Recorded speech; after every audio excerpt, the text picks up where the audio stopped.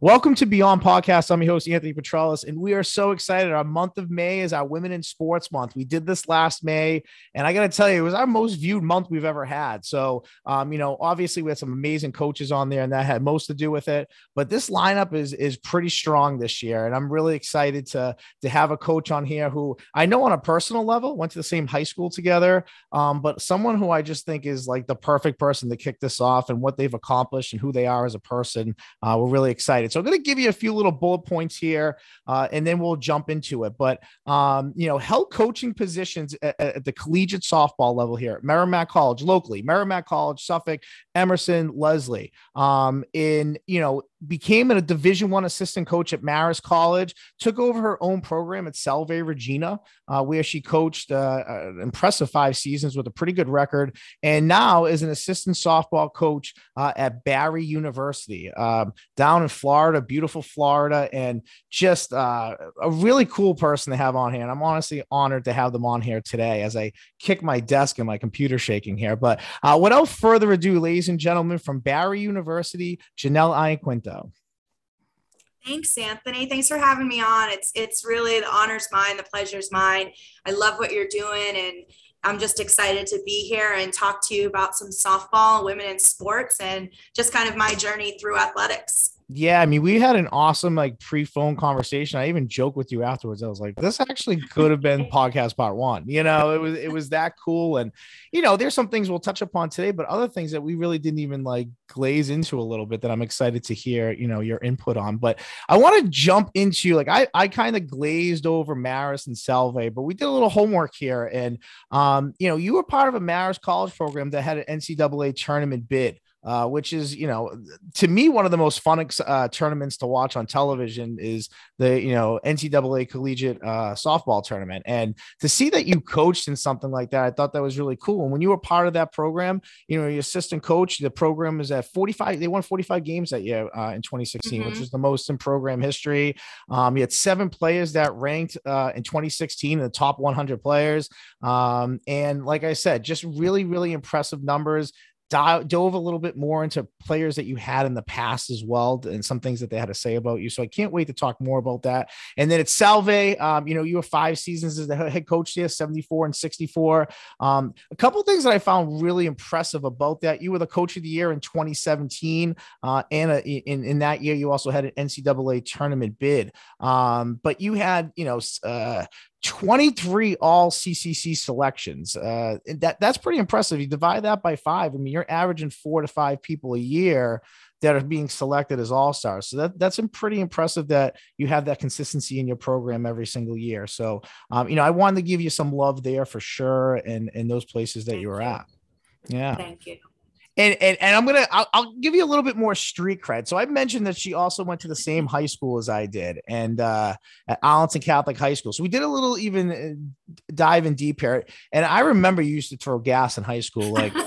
It was actually crazy. We used to joke and be like, could we hit off her? Could we actually swing and actually make contact with it? That was an ongoing joke for a while, because you guys were my fan club. We Yeah. always had a lot of the guys come out to the game, and it was fun. It was fun, especially that Arlington. I feel like that Arlington game was the big one where we had it under the lights, and it was one of the only night games that we had. It was a big one. And that's pretty rare. I mean, that's pretty rare that happens. I mean, at least in our area where we were, you didn't see many night softball games. I'm sure different parts of the state, it might've been a little different, but at Arlington Catholic, you were the strikeout queen. You had 647 strikeouts on the mound. I mean, that's the school record. I mean, I don't think that's going to be touched ever. And I'm not 100% sure on this, but I'm 97.8%. It's up there. I think you were the only D1 female athlete. You got a full boat to Siena for softball. I don't know if there was anybody else who got a full boat as a Division I athlete from Arlington Catholic.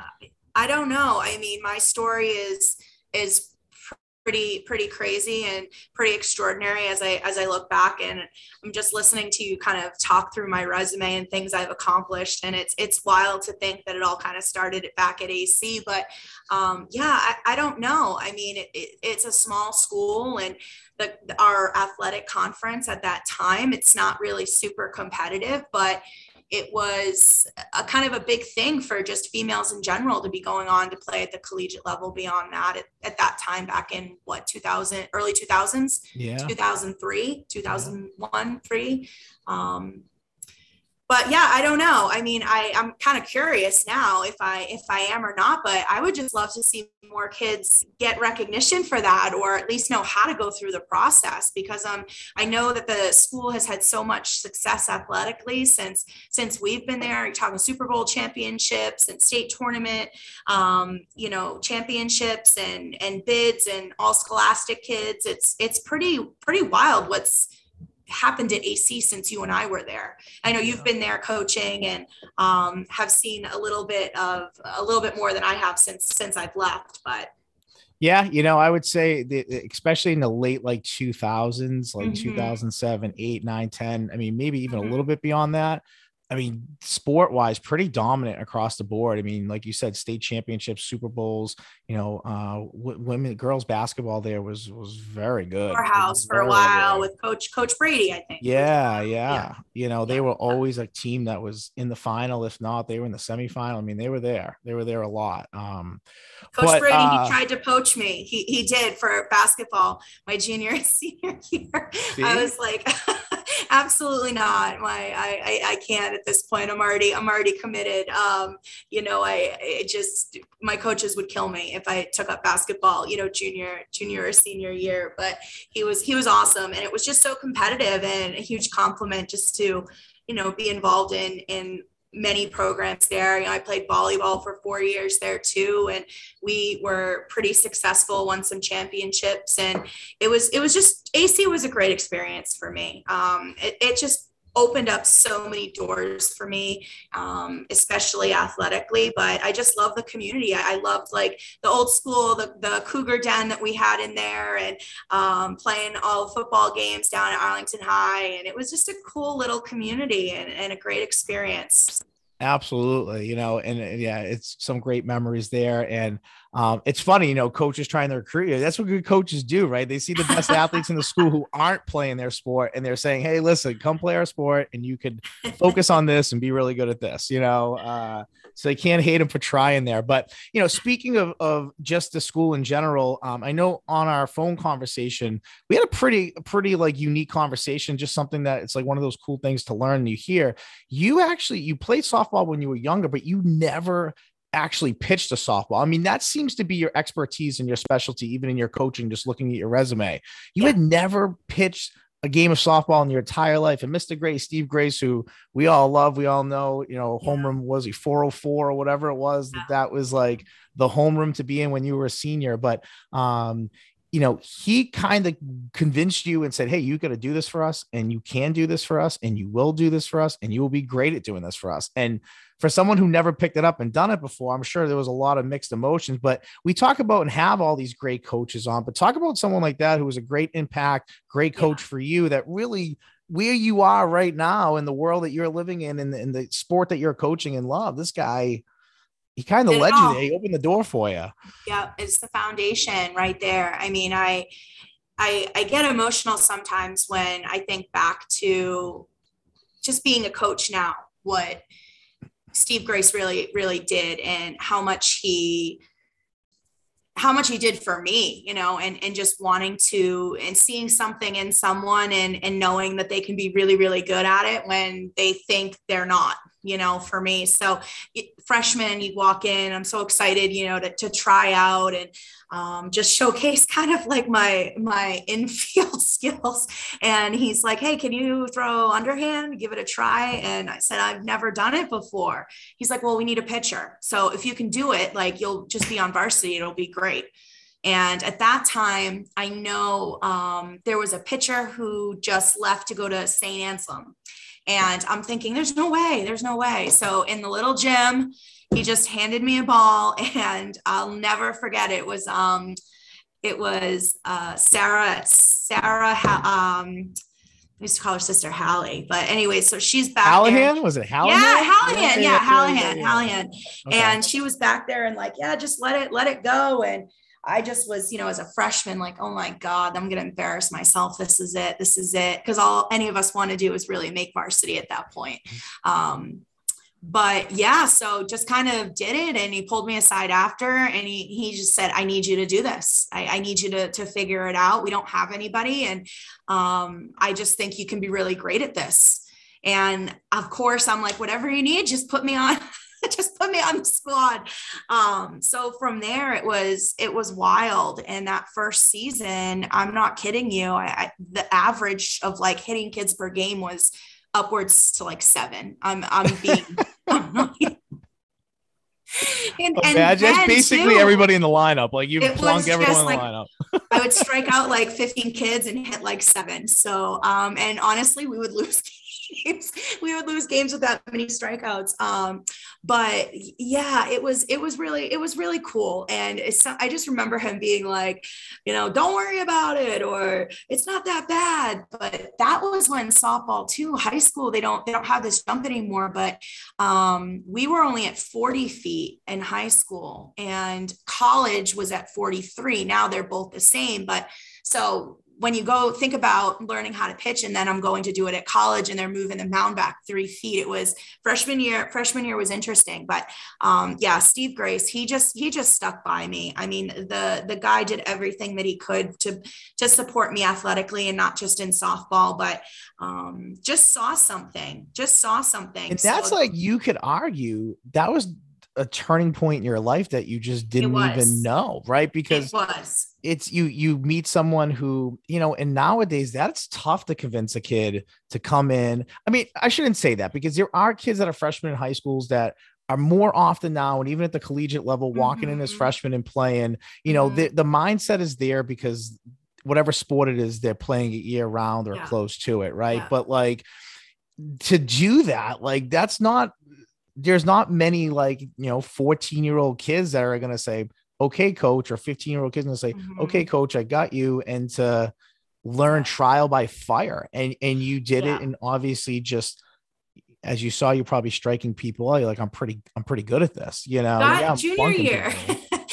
I'll never forget, like, recruiting is so different now. And I know that's a topic that you want to touch on at some point, but I remember after junior year, I was I think it was a Globe or a Herald, like all Scholastic or one of the big things. Cause back then, if you were in the paper, it was a big deal. The articles were big, and you'd save them and you try to get that like all-star status. And so when that came around at the end of my junior year, that's when I started getting some phone calls and outreach from colleges. And I'll never forget the first one I got, because they called the house phone. We just were getting cell phones back then, but they'd call your house phone, and I'm saying, you want to recruit me for softball? That's awesome. But for what position? And they're like, to pitch. And I still, at that point, didn't register that it was good enough to even go to the next level. It was just kind of like something that I loved doing and that I knew I was good at, but I never equated it to me being great at it. It was just this thing that kind of defined me a little bit in high school, and opened up doors for me for college. And getting that first call from some Division III schools, and I got recruited to play volleyball too. And that was kind of the big decision was, do I go Division II, Division III and play softball and volleyball, or do I take a chance and go Division I and really commit to softball? And ultimately that's what happened. And, of course, paid for my education, and my family, we didn't come from a lot. So that was a really big deal. I'm a first generation college kid in my family. First one to go, first one to graduate, first one to play sports, first one to get the master's. So I'm very you're like at the top of the family tree right now. Like, everyone has to reach Jannelle. Like, that's what it is, Well, my stepbrother's giving me a run for my money now. He's in grad school, and he's doing really, really well. But yeah, it was an awesome experience. And to be real, if I hadn't gone to AC, I never would have tried pitching. It would have never happened. So the fact that 3-4 years later, it's giving me opportunity to play at the collegiate level and play at the top level is surreal. And then it ended up becoming my career. I mean, I was done after 4 years of college softball. I had torn my ACL and kind of had a shoulder surgery and needed to rehab and come back from that, which I did. But at the end of our season that year, I was done. I was just grateful for the opportunity in the sport and hung up my cleats, and that was it for me. It was on to kind of whatever was next. And my coach, another great influential person at the time, was really encouraging me to get into coaching, and sent me some jobs in the Boston area. And eventually I caved and applied and ended up at Suffolk. And it just kind of like took off from there in ways that I never would have expected. So yeah, it all goes back to AC and Steve Grace and opportunity. And he just, I don't know, like I get asked this question a lot from people, how you must have known that you were that good, or you must have loved, all of that recognition. And at the time, I think I was just good at something, and somebody saw something in me that I didn't see yet. So it was, I wanted to work so hard for, Steve Grace. I wanted to work so hard to be this athlete and to kind of have all of this stuff, but it was never about the accolades. It was never about kind of the success stuff. So it was pretty humble. And I know Steve Grace was big with him too. But this is a guy, he called me all the time in college and called me after games and want to know the breakdowns and want to know the stats and what was going on and why I sucked that day or why I was awesome. And so when he passed, it was a really big loss, I know, for the AC community, but for me too. And knowing both of his sons and his daughter, it was just very sad, very, very sad. So there's a piece of me, I think, that tries to carry that on through this profession. And up until Marist, I mean, I didn't think it would be a full-time profession, but here we are, going almost 8 years since I've been there, and it's a career. And I've had so many great experiences with other coaches and coaches nationally across divisions. And it's just been incredible. So I have so much appreciation for the high school time period and in a young person's life, and the experience that they have with sports, and especially for young women, but also for young men too. I mean, it's an amazing thing, and it should never be overlooked or should never be looked at as it's just high school. So I feel really strongly about that, and it's what I've carried with me moving into the collegiate career. Yeah. And what I love about it is the fact that, like, again, just kind of going back to like the very beginning of it. I mean, it's probably one of the most ultimate character building things for you too. As pitching is like, when I look at your resume and I look through like everything that you've accomplished, which is a lot. I mean, there's a lot of stuff I didn't say either. One thing that stood out to me is your development of pitching. I pulled the stat out that I found. So in 5 seasons, 4 pitches in 5 seasons that you coached have received pitcher of the year accolades. That includes at Marist in 2015 and 2016. And then at Salva in 2017 and 2019. To me, that's like, what you're doing. And obviously hearing your story and how you really learn from scratch. I mean, what are the things that you're looking for in pitchers in general, or things that are just like mechanically that you maybe stress more than others, more than others? Well, fingers crossed that 2022 will be added to that list. We've got a top 2 kid in the region right now for us, and she's had a tremendous year. So fingers crossed that, Macy will get the recognition she deserves. But developing pitchers, to be honest with you, Anthony, like I was self-taught and then kind of sought out. I had a pitching coach whose dad was affiliated with the BC softball program, and I would go to his house and I would just be in his backyard taking not only what I could, but from my 30-minute lesson that, that's all we could afford, but I would stay for hours and watch other kids.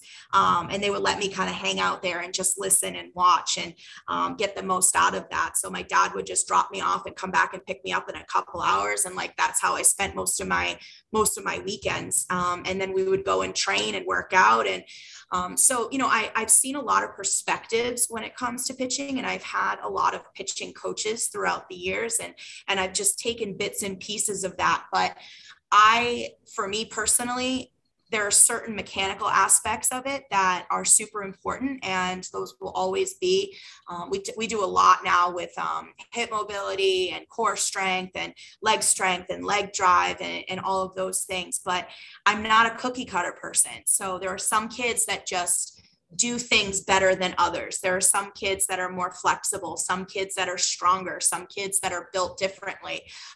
So it's kind of finding out what those strengths are and maximizing them and pushing them to really be great at those things, but also kind of working on some of the weaker areas that they have, either physically, mentally, or with their pitching and their mechanics, and kind of putting it all together and working through that. So we had one kid this year, which is pretty cool, at Berry. She throws hard. You know, she was like a 56, 57 kid, very strong, super athletic. Her dad was a former major league hitter, with some really, really tremendous, impressive resume. So the kid's a stud, and she was throwing about 56 and like really wild. And I got to work with her in the fall when I first got to Berry, and we got her upwards to like 64 in a couple of months. And that's like unheard of. So mechanically, you can like, if you mechanically correct someone, I mean, that's, you said that's on the high end. Like if you can mechanically correct someone, how much speed can you get maybe as a result of it? It's not 5 miles. It's usually like, 1 or 2 here and there. You're usually getting more command over your pitches, more break, better spin, all of that stuff. But it's very hard to build velocity and to make a jump that extreme. So, I mean, I just attribute that a lot to her work in the weight room and her commitment to the strength and conditioning side and just being athletic. But again, that's a kid who has everything. You can tell who an athlete is, right? When a kid just looks athletic, and when they buy in, that's when you can really work with them and say, hey, you have this much control and awareness over your body. This is how I need you to use it in order to make this better. And they understand that concept. So those are the kids that I really love working with, and the ones that have the most success. So not only are they built for it, they train for it, but they have enough control over their body and enough commitment to really want to technically fine tune what they're doing. And they're the ones that get the most success. So it's been great. I mean, to get back down here and be throwing these pitchers, I didn't know what the conference was, how I knew Florida was good. Southern Florida was like the mecca for softball. But I mean, these teams would be Division I Northeast teams, hands down. It's incredible. It's incredible. Now, speaking of which, and just kind of like what you were like alluding to with all that, like a pitcher, like a successful pitcher, how many pitches? I mean, if a girl just has gas, they're throwing gas and then maybe throwing off speed stuff, or like how many pitches are you kind of seeing as far as, selection goes? So for recruiting, when I'm talking to the high school kids and working with younger pitchers, we have this kind of mindset where you say we need 3. So 3 is something that you can throw for a strike, which is typically, you see that for fastballs, something that breaks a plane, and then something that's off speed. So in softball, moving the plane is really going up with a rise ball or down with the drop ball, or working in. So you would have kind of a rise drop combination, or then you see kids that are really, screwball, curveball combinations. So you really want to have something that breaks planes. I think the biggest kind of differential when you talk about Division III to Division I or successful pitchers is people that can work up and then people that can work down, because that's really, really, really hard. And when you're changing speeds and you're mixing in off speeds of those pitches and then adding in a changeup, it's change planes, change speeds. That's what we got to do. And not enough kids are training at the younger ages or training through high school and really understanding that concept. They're like, oh, I have a curve and a drop curve, and then an off speed drop and a changeup and a screwball and a rise ball and like a, hard whatever, and a surprise. I don't know. They make up all these It's things. like a menu with too many combos on it. You're just like, all right, just stick to 3 or 4 of them. That's it, right? I always ask kids, I'm like, what's your velocity? Where's your confidence and command over that pitch?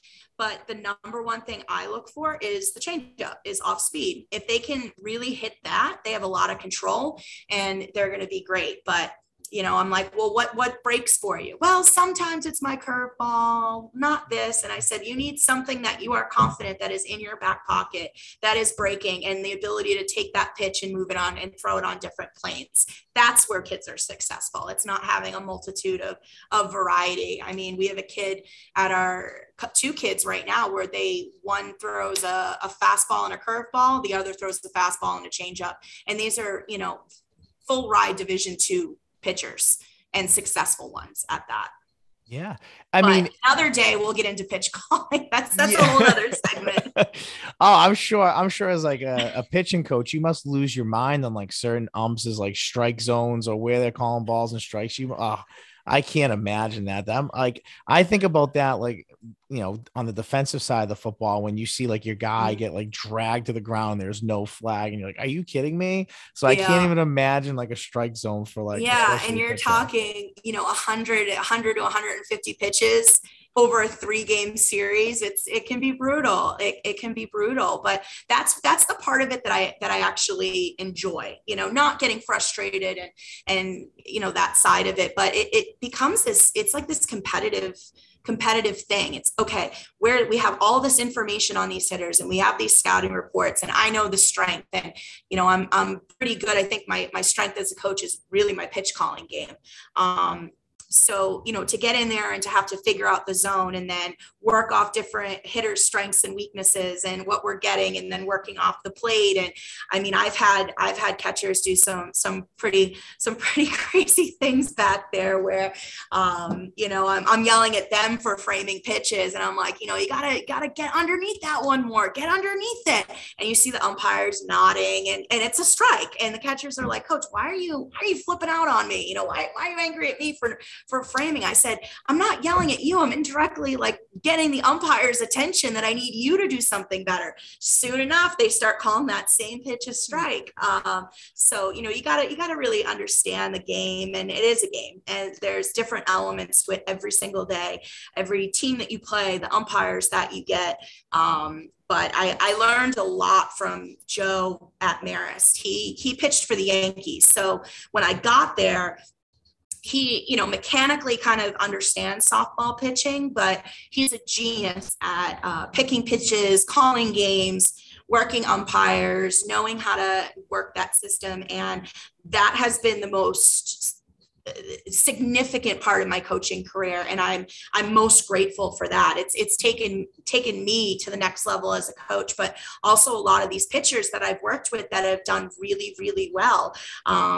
But yeah, Joe, he was a gem. I learned so much there. And that last year where we did go 45-13, and we had 2 pitchers of the year at Marist, and we went on to the NCAA tournament, and we got our bracket was Tennessee, Ohio State, and Arizona State. And like the legendary Mike Candrea, is coaching Arizona, and we've got an ESPN game, and, we're in there. It was just like an incredible experience. And we almost shocked the world that year at Tennessee. And kind of the game got away from us in the 5th, 6th inning, but what an experience. And to see that caliber of play, and for Joe and I to be right in the thick of it, where it was just he and I managing the whole team and the whole staff, was incredible. So when I got to Salve, I was pretty excited to do things on my own and to take bits and pieces of programs and that I've worked with in the past, and kind of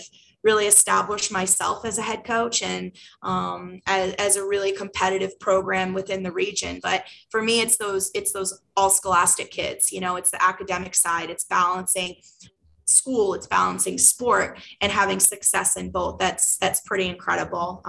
Every team that I had at Salve was the top team academically in the department. So I'm really, really proud of that, and getting a lot of kids that had Division I opportunity like myself, but wanted to play at the Division III level for the experience. And that just propelled that program. It really put us on the map. Yeah, I mean, so talk about that a little bit more, and I guess your methodology behind it, because for me, as being a high school coach, I used to tell some of our really good players, like, yeah, you're really good, but when you go to that next level, that D3, D2, D1, everybody else is really good too. So what's making you stand out about your game? Like, where can you develop it more recruiting wise? I mean, you mentioned the academics as well.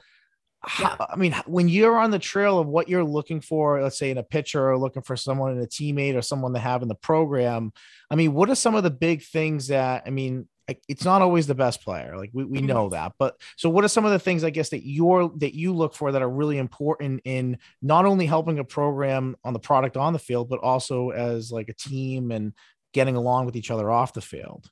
It's a big puzzle Yeah. every year. But,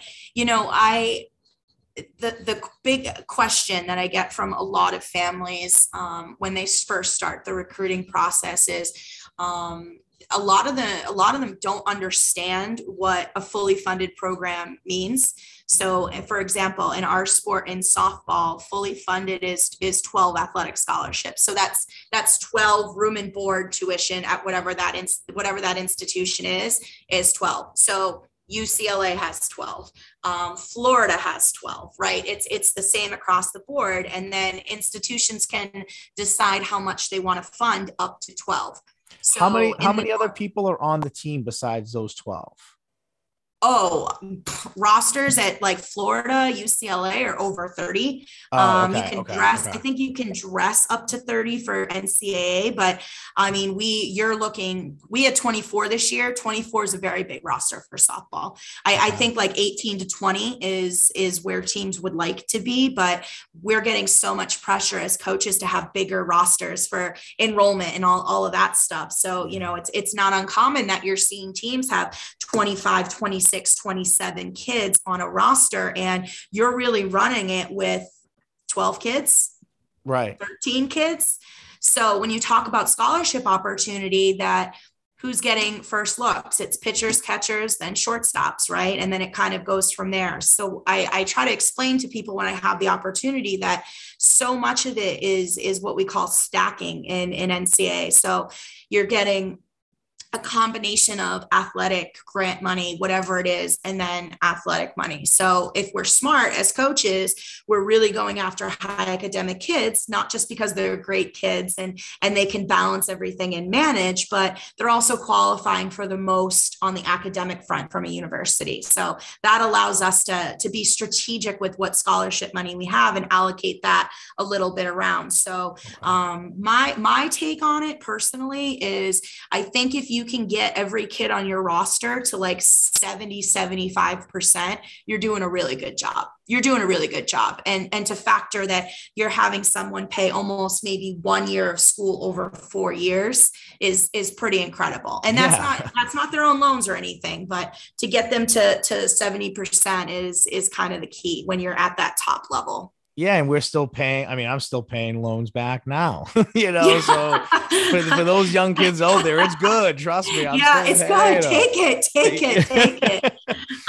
But those kids, when you talk about the commitment that goes with having a job essentially in college, we're looking for so much more than just talent. I mean, I'm not drawn to the best kid. It's not, oh, let's go find the best kid at this tournament, or this is the best kid in high school or anything like that. It runs so much deeper. And, in the professional world, we talk a lot about networking and relationships and how important that is for us professionally, right? It's the same thing on the recruiting front. Having been in this business for 15 years now, I know a lot of coaches, a lot of high school coaches, a lot of travel coaches, and I've gotten to know a lot of college coaches. So we can't be everywhere at the same time. That's what these kids don't get to, right? Here's my schedule, come see me play. Okay, well, we're talking baseball, softball, where if you're an outfielder, I can watch an entire game for 2 hours, see you get 3 at-bats and not get a ball in left field. And I'm supposed to make a decision if you can play on my team or not. Right. So we rely on coaches in our network to say, hey, are you going to see this team play? Can you watch this kid? Let me know what your take on her is. And it's a small network of coaches that I trust and that I do the same thing for. So we're always watching. But I'll tell you, the biggest challenge that a lot of coaches are facing right now is just the emotional stability and mental health of a lot of these kids. So it's a challenge, and we really need kids who have the support system in place with their families or with their coaches who understand what their priorities are when it comes to college, and it not just being athletics, that are good people first, that will be good teammates, that work really, really hard, that are self-motivated, that are not kids that need constant praise or validation for everything that they're doing. And they understand the concept of what it means to be part of a team. And that's really hard to find, to be honest with you, because there's so many pay to play programs. And if you don't like this team, you just pay to go on this team, or you're not getting enough playing time, you just go here. And that's not how it is, because when you finally get to college and you hit that goal, you're now in a place where there are 4 other people just as good, if not better, at your craft. So you have to deal with failure. I mean, this game is predicated on failure. You fail 7 out of 10 times, you're in the Hall of Fame for being a 300 hitter. So it's so much about failure. And that's a challenge with kids, because everybody wants to be perfect. Everybody wants to do it the best. Everybody wants to be the best. But in order to do that, there's such a curve that you have to kind of balance to get there. And you have to love the process, not just the result. And a that's lot of what's kids hard. don't get it. They don't get it at all, because it's like the most aggravating thing. And I know this is like a small thing, and some of these people who listen, probably they could care less, but like, there's nothing more aggravating than watching like NCAA Division I football, how many players transfer after a season, and they're going here and they're going there and they're going there. And I'm sure for like, maybe even for It's you everywhere. recruiting purposes, like you see it like what D1 or 1AA guys or gals may drop down that we can maybe pounce on and get to play in our program immediately. But there's nothing more aggravating to see how many kids are just transferring nonstop. And I'm sure some of it's legitimate. Maybe there's just not a good mix. You want to be closer to home, or things just didn't work out. But then there's the other aspect of it that's like, you're probably not getting the playing time you thought you were. You think you're better than somebody, you're frustrated, and you want to leave. And to me, like, sport teaches life. Like, you kind of really went into how softball like change your life forever. Like, sport affects life, and sport like kind of brings out what you bring out in life when it comes to tough times and tough decisions, and maybe things not going your way, or you not getting the break, and it's how you deal with it. And I just feel like that transfer portal sometimes can be a double-edged sword, because it can also teach kids to quit and walk away from things because it's not going their way. And there'll be another it one. Aggravates me when I see it like running on the bottom line on ESPN, and I'm like, are you kidding me? Like, and it's not like I know who the kid is that they're leaving or anything, but it's just like, I see that. And I see that at the high school level sometimes, that kids aren't getting playing time. Then they're transferring from the Catholic school to their public school, from their public school to a Catholic school. And like, I get it. You want to play, but like at some point, like you said, when is it better just to learn from maybe what you got to do more? If a coach said to me when I played that, it'd be like, well, what do I need to do to get better? What is it that I'm lacking? They don't ask that as much anymore. It's a different time as an athlete, and the transfer portal is out of control. And I remind pitchers that I work with, and I always share the story about me hitting so many kids and having to start from scratch, that I was horrible to the point I probably should have quit. It was horrible. I mean, I had to cry to my parents to beg me to take me to someone or some kid that knew what they were doing, so I wouldn't be an embarrassment anymore. Right. Until I got good, until I got really, really good. And they don't take that route anymore. They really don't. They're missing that coping mechanism in life and in sport. So recruiting is becoming harder, to be honest with you. It really, really is. And then making sure, having parents be helicopter parents and want to be involved in every aspect. It's like, this is the time for personal growth. This is a time for kids to experience and figure out themselves and how it is to be an adult and be on their own. And sport should be the constant in that, not the stressor, right? And it's not about playing time. It's about learning your teammates and learning from your teammates and communicating and, being supportive and buying into the process, not just the result. And that's the biggest disconnect that I see with some of my kids and with players in general. They want to play for the best team. They want to be the best. They want to train with the best. They want the playing time. They're very result driven. They don't understand the process, and they can't cope with the failures along the way. So that's kind of something that we have to focus on as coaches, especially when they get to our level, because that's it. At that point, that's the goal. That's the goal. Play in college, right? No one's going pro. No one's going pro, unfortunately. So it's play in college. And I was having a conversation with some colleagues about this, that the summer ball circuit for softball is wild. And there's so many teams, and these kids are playing every weekend of the summer and playing 3-4 games a day and traveling, that they're missing out on how to be kids, and they're missing out on how to make connections with people. And there's just pressure. I have to be recruited. I have to play perfect. I have to make the best of my opportunities because there's so few of them. Right. So when they finally get that scholarship and we get them, they're burnt out. Right. It's sad, but they're like burnt out. They're like, I'm sick of missing everything. I got to do this 6 days a week. I got all this stuff. It's still hard. Like, at what point is it not hard?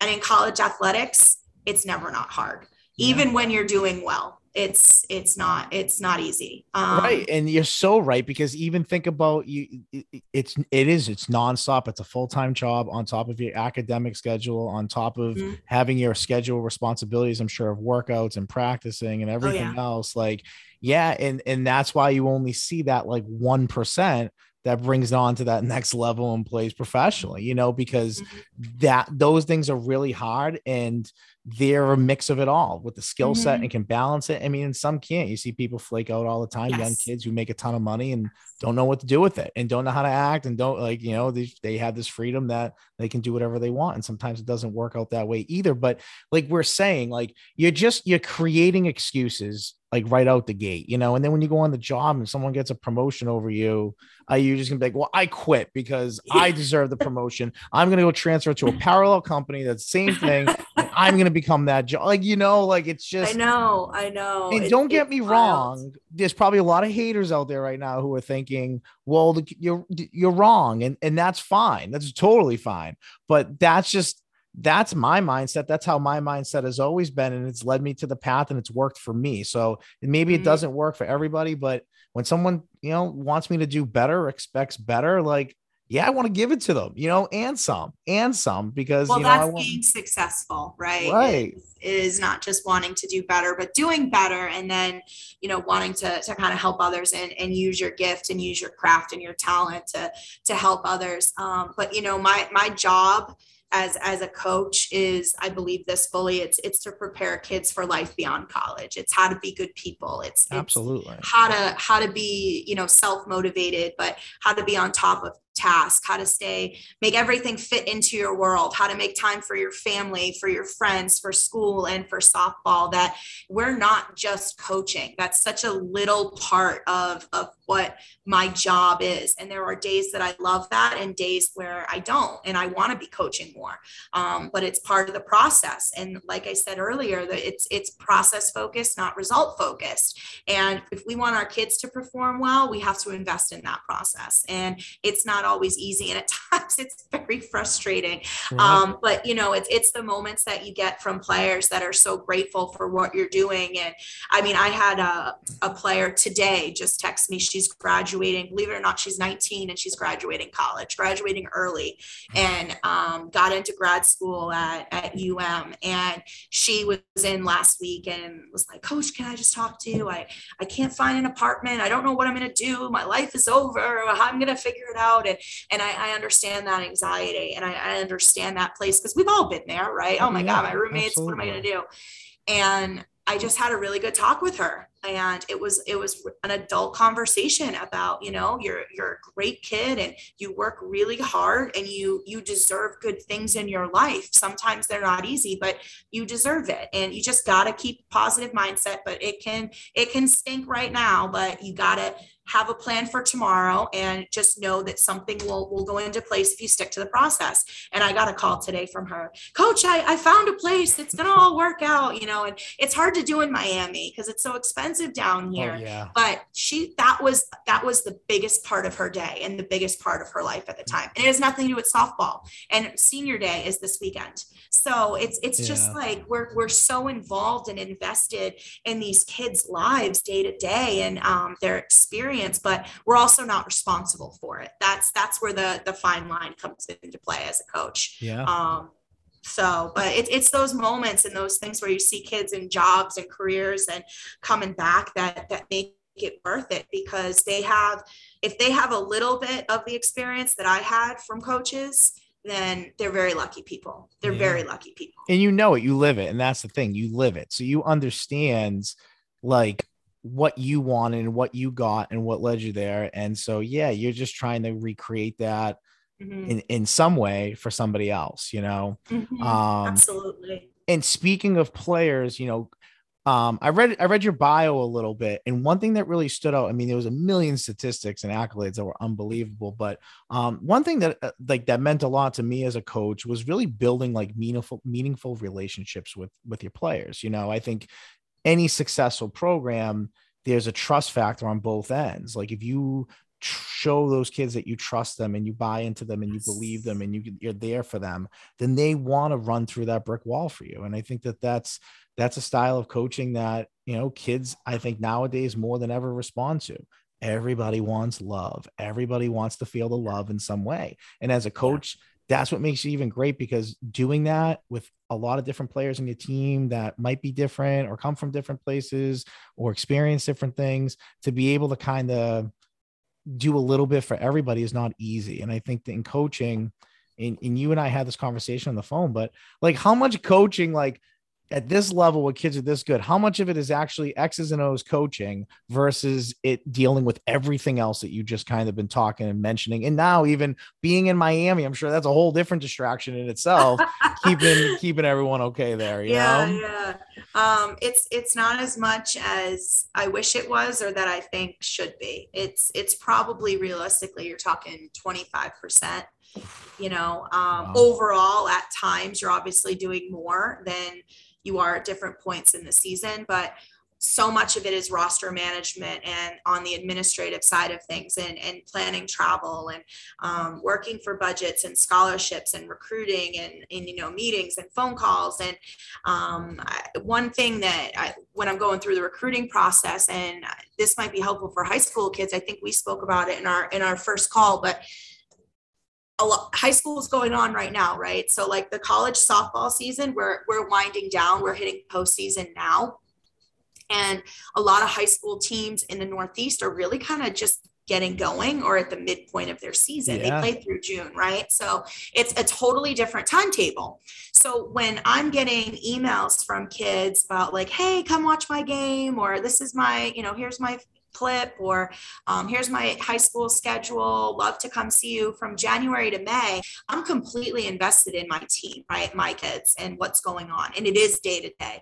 And there are things that come up every day. You can almost not plan your day because something else or someone is coming in. And the amount of travel and training, and we just don't go to practice for 3 hours. It's hours before, hours after that we're there. I mean, you understand that with football and film and things like that. So it's really hard. And I remind them that when you get to college, you're going to want your coach completely invested in your player development and your personal development. So if I'm only giving half of that, of what I have to my team, I'm not giving enough. So when our season ends is where I can kind of shift gears, and about now where you start to make your summer schedule and all of that. And you have more time to be on the recruiting front. But it's even parents, I say, do you want me focused on your kid's success and experience, or do you want me worried about, which junior kid I'm going to go see in July?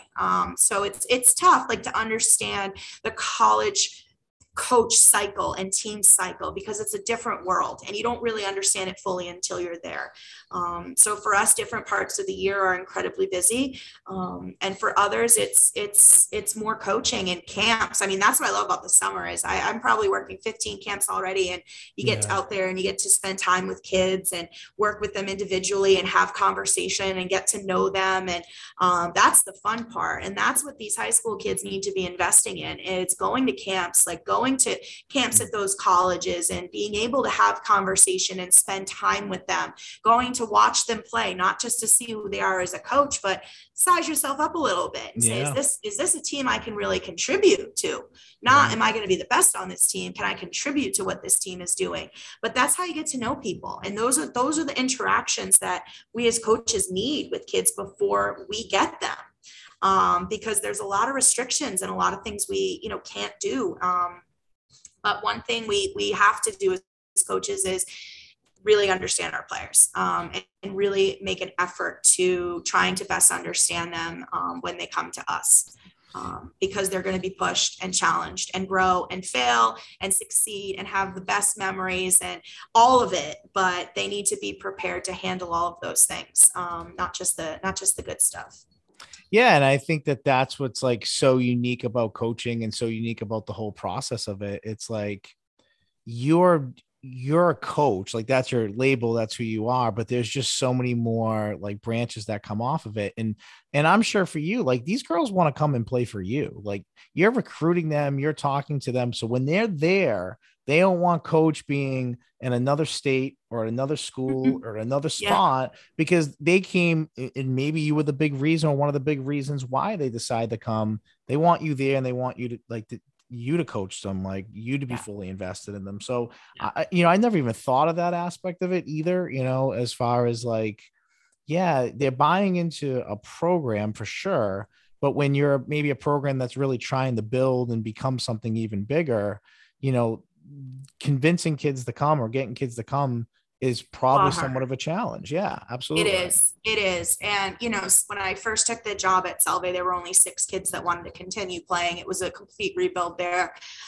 So the fact that when I got hired in late October of that year, and I finished the fall season at Marist. I mean, I'm not kidding you. I was on a flight recruiting in Florida for 4 days for Marist and flew to Boston to drive to work the next day to start at Salve. And there was no time in between.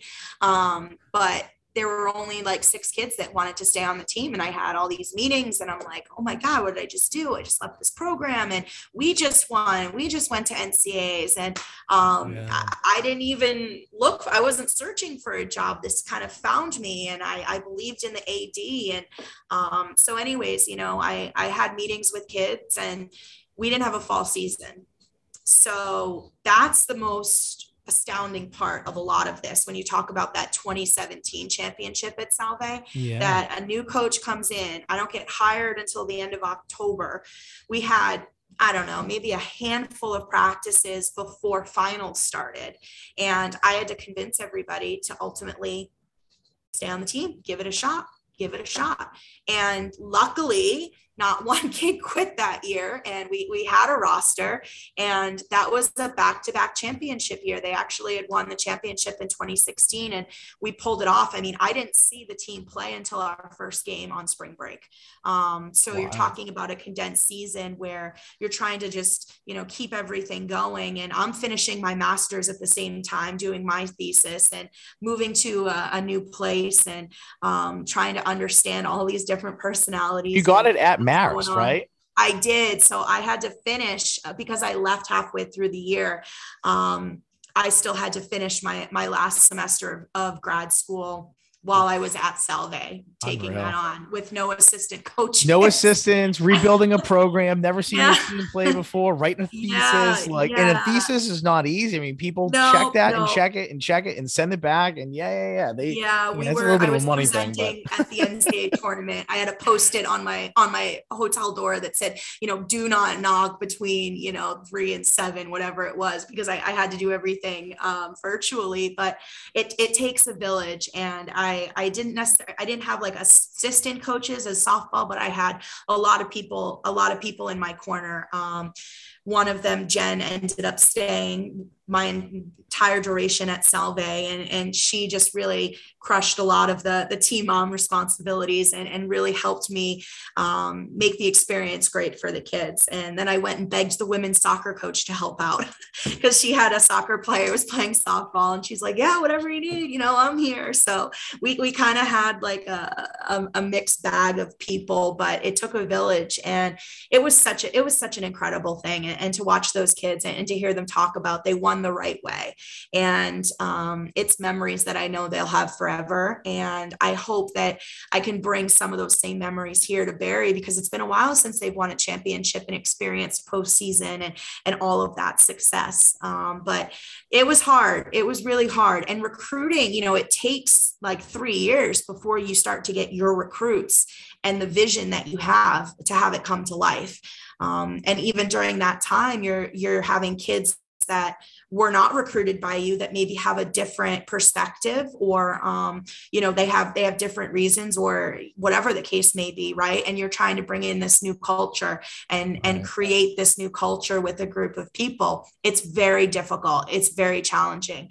So to have as many kids make all conference and play, we had the player of the year at Salve, and pitcher of the year, and it's been a great experience for those kids. And I'm happy to see that where the program has come to, and also where it's going since my departure. And just, again, leaving Marist, you were talking about what players say, and I have a jar of notes. And you get a lot of things from a lot of kids when you leave programs, but they did not want me to leave. Coach Joe still's like, no one cries when I leave, or when I don't go somewhere. Well, let me say this, because while you're on this, and this is one of the things I have in my notes here, and it's so funny you just like kind of brought up Marist. So I found the quote from one of your former players at Marist, and I say this last name wrong. Who was it? Claire Oberdorf. Is that how you say it? Claire, yeah, she was a 2-sport Division I athlete, man. That kid's incredible. So this is what she had to say about you. She says, as one of her former players, I would have played every year under Coach Jannelle if she was at Marist my entire career. She is a great coach and even better person. Like I said, she knew how to coach us, but she was also able to understand us as individuals. She listened to us, and she guided us to being successful student athletes, teammates, and better people. I mean, I thought that was like, I just think that stuff's cool. Like, I just think it's so cool when you're yourself and you care about people, that people appreciate that, and they see that as like a stepping stone in their life, or an impact that helped them maybe achieve something that they maybe just mentally never thought they could. And for someone to like talk nice about you, it's just, it is nice when you are who you are, and people appreciate that. So I guess just hearing that for you, I'm sure it just, you brought up the kid and how wonderful she was. But I'm sure, and this is what you dedicate your life to. This is who you are. And to have players that are successful that maybe move on and do other things, or whatever impact you have on them, it must be cool to always kind of hear things like that. It's cool, but it's really special. I mean, how many kids or how many people do you know that can make a statement that powerful of a statement about you as a person, or you at your job, or you as a friend, or you as anybody, to play that kind of role in someone's life? I don't take that responsibility lightly. And I know the kind of responsibility that I have to these kids day in and day out. It's not an easy job. A lot of times it's a thankless job, but when you get that out of someone, you know that you're influencing their life, and for the better. And those kids, I mean, that was such an incredible experience. I still talk to Joe regularly. When I got to Salve, he would call me and be like, why is this kid batting fourth, or da-da-da? And it's just, it's really awesome. But I have a jar of notes from those kids. I don't even know if kids really do this anymore. But when I left, I got this jar, and it was a bunch of paper in it. And about 2 weeks into the job at Salve, I was unpacking some things, and I found this jar, and every kid on the team wrote me a handwritten note, not just like, we're going to miss you, but how I changed their life, or how I impacted their life, or, how grateful they were, how thankful they were. And that to me was when I knew I really wanted to kind of stay in coaching and make this my career. That's when I knew I was doing something really meaningful. So I reference that jar a lot, and I keep it in my office. And on days when I question that, I pull one out and I read it. And, someone like Claire to say that after a freshman year. And I mean, you're talking about a kid that was nominated for Player of the Year nationally as a freshman, and to play basketball at that level for crazy, compete for NCAA championships there. And her sister, Jane, her older sister, was one of the pitchers of the year at Marist too. So I really got to know that family well. But that's the best part of this job. It is. Yeah. And it doesn't happen every day, but it is the best part.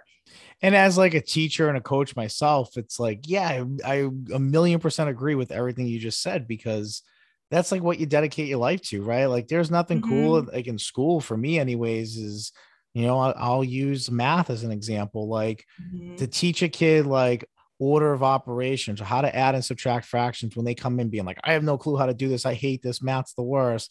And I always joke with my kids. And at the end of the year, a majority of those kids that say they hate math, it ends up being their favorite subject, because you're teaching it to them in a different way, and you're patient and your repetition, and, a lot of your coaching skills kind of come out a little bit. And there's nothing more like rewarding and cooler than to see them be able to do something that they didn't think they could do, and then be really good at it, or be very consistent at it. And I think they trust you. And you mentioned it earlier, and it's such a two-way street, right? Like kids have to trust us, but we have to trust them too. And on the coaching side, that's a big part. We're going to put you in a game, where ultimately it's on us, right? That's my program. And people do judge by wins and losses and success, not completely, but it's a big factor that we have to trust you to be in that position and to do your job and to have your responsibility.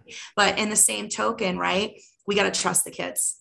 And that's all relationship building. So the kids that you get that moment with in math, or where that light bulb goes off, or you see them get it and they're coming after school, or they're putting all this time and effort into learning something.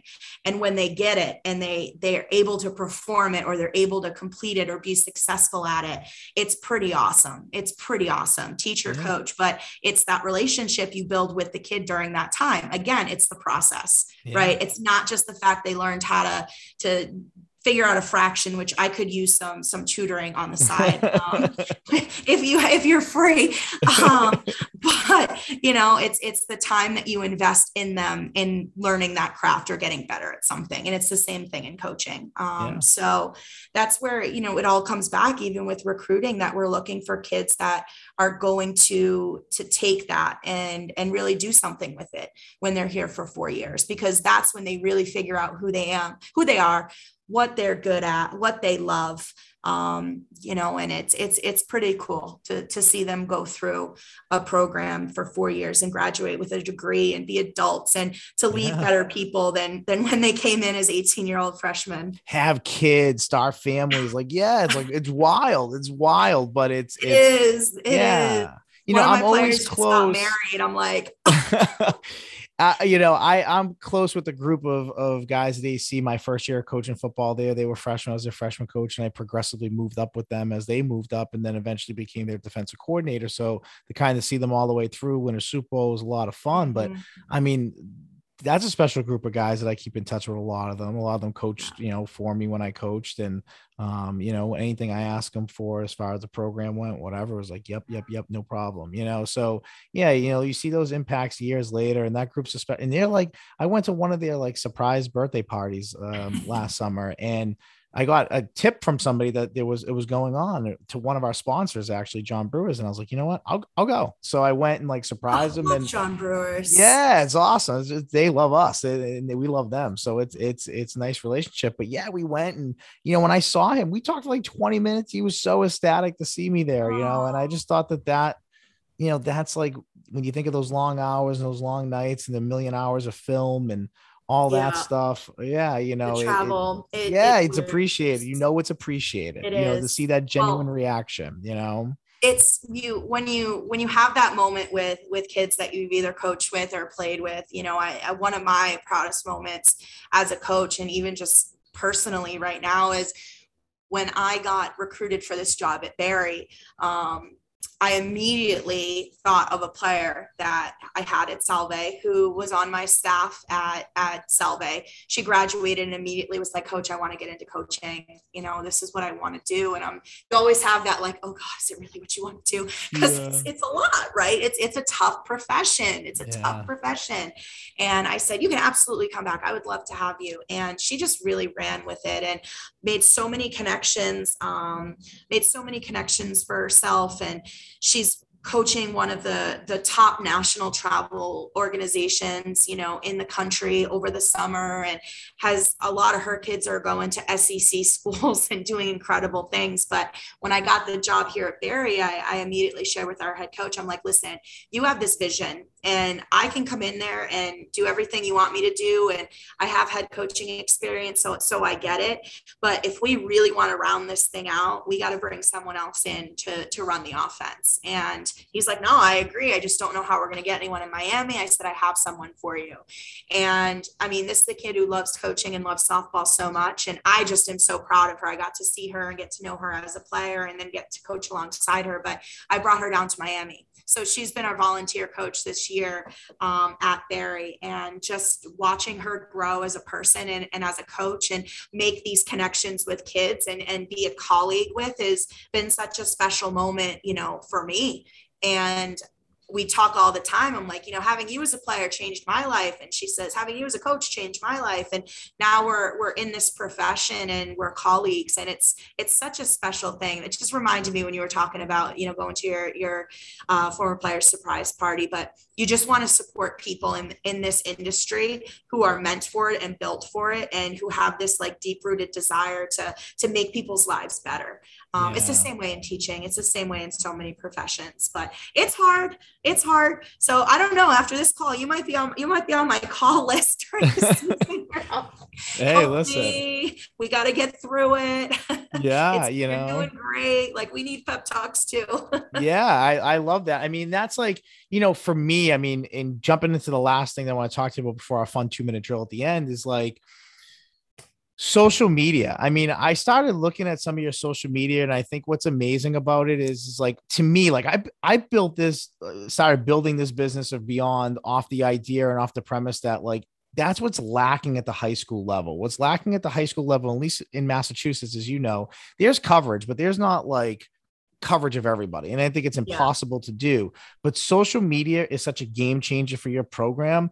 And what we've done in the fall and the winter and what we're doing in the spring is giving that inside look into programs, but also athletes and coaches, and showing these great coaches out there. We covered a softball tournament, not even knowing that the coach in Billerica High School, Patty Higgins, she won a 300 game at the tournament. She didn't even know. She had Awesome. no idea either. So she, that was a really cool moment. And to be able to capture that on social media, I put that on Twitter, just like our little interview with her after the game, like 7,000-8,000 views, like within like a 2-day window, So for me, I was just kind of like, this is why we do what we do. And this is why we've built what we've built here, is because it's coaches like you, people that really are passionate about it. And at the high school level, it's, on top of that, like a lot of these coaches are full-time workers and, have to have a certain schedule to be able to, which a lot of times is people in education. But if not, it's a lot of time that people that might have that flex schedule to be able to get the hours that you need to coach and practice and play. And especially in certain sports, it's nonstop, it's every day. So,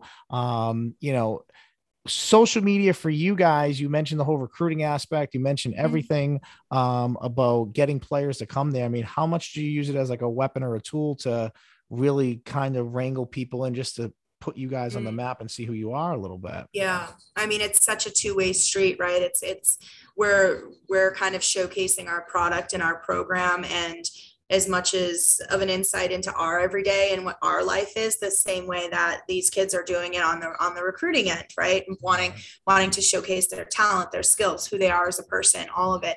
But we can't be everywhere, and it's so hard, right? It's so hard to stay on top of every little thing. And I just, like I shared with you, and I think this is a great point to just repeat this and share that I was so excited to be part of this, because what you're doing and this through this podcast and making these connections for kids at the high school level, right, and in the community is so cool, right? It's so awesome and it's so groundbreaking. And there's not enough people that are capturing all of these moments and getting to know these kids and these coaches and in the way that you're able to. And it's giving us as college coaches a platform, right, to make connections, to get the deeper story, to understand what's kind of happening, or sharing a coach's 300th win was such a special moment. And even for her, now you've documented that, like you've saved that for her, which is super cool, super cool.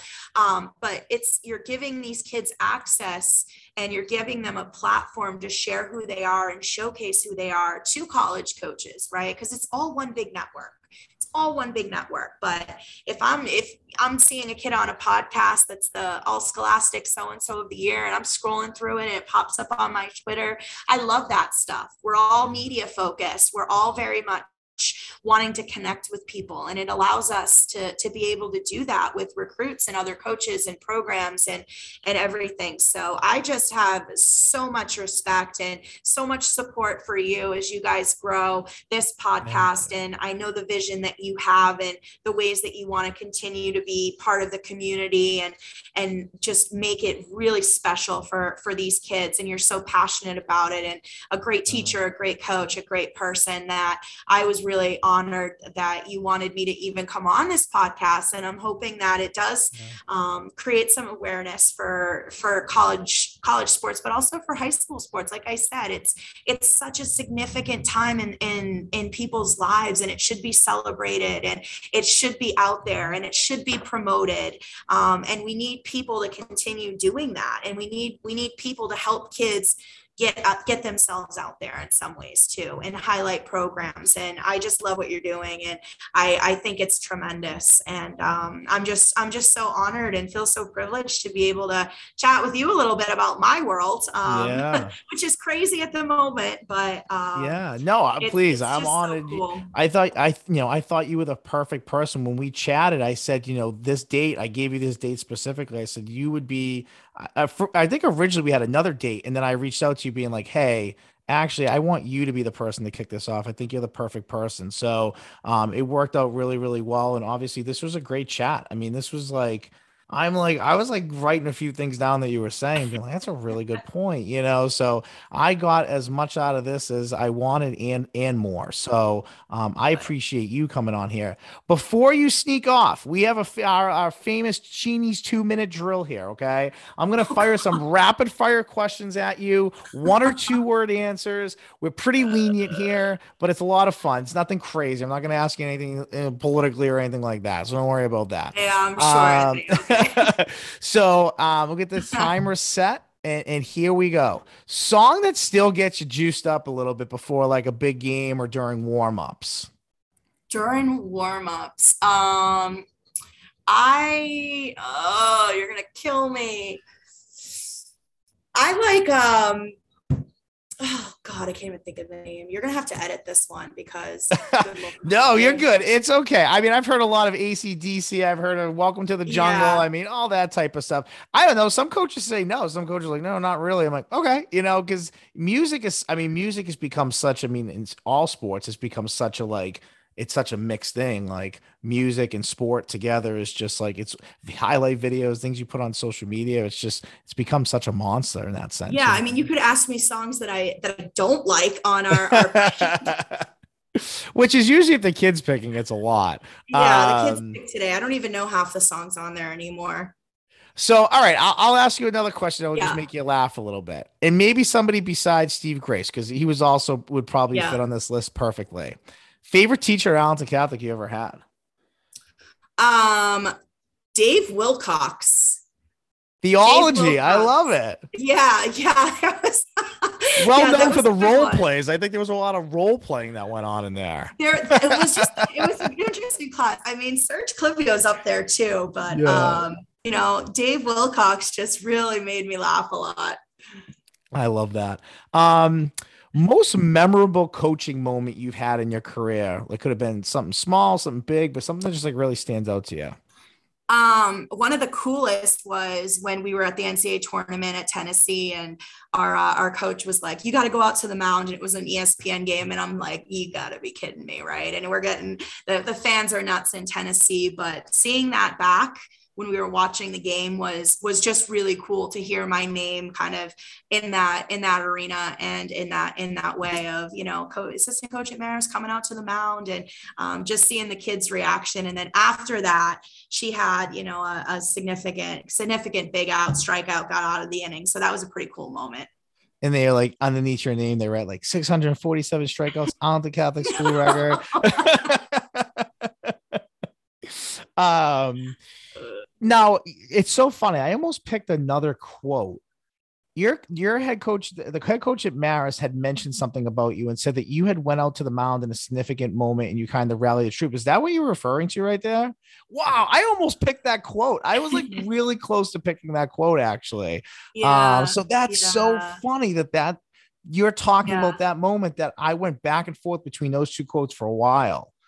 Yeah, it was that moment. And I think coach said something like, I knew in that moment that our team needed, coach Jannelle, and to have someone have that much trust in you on that type of a stage in a really big moment like that.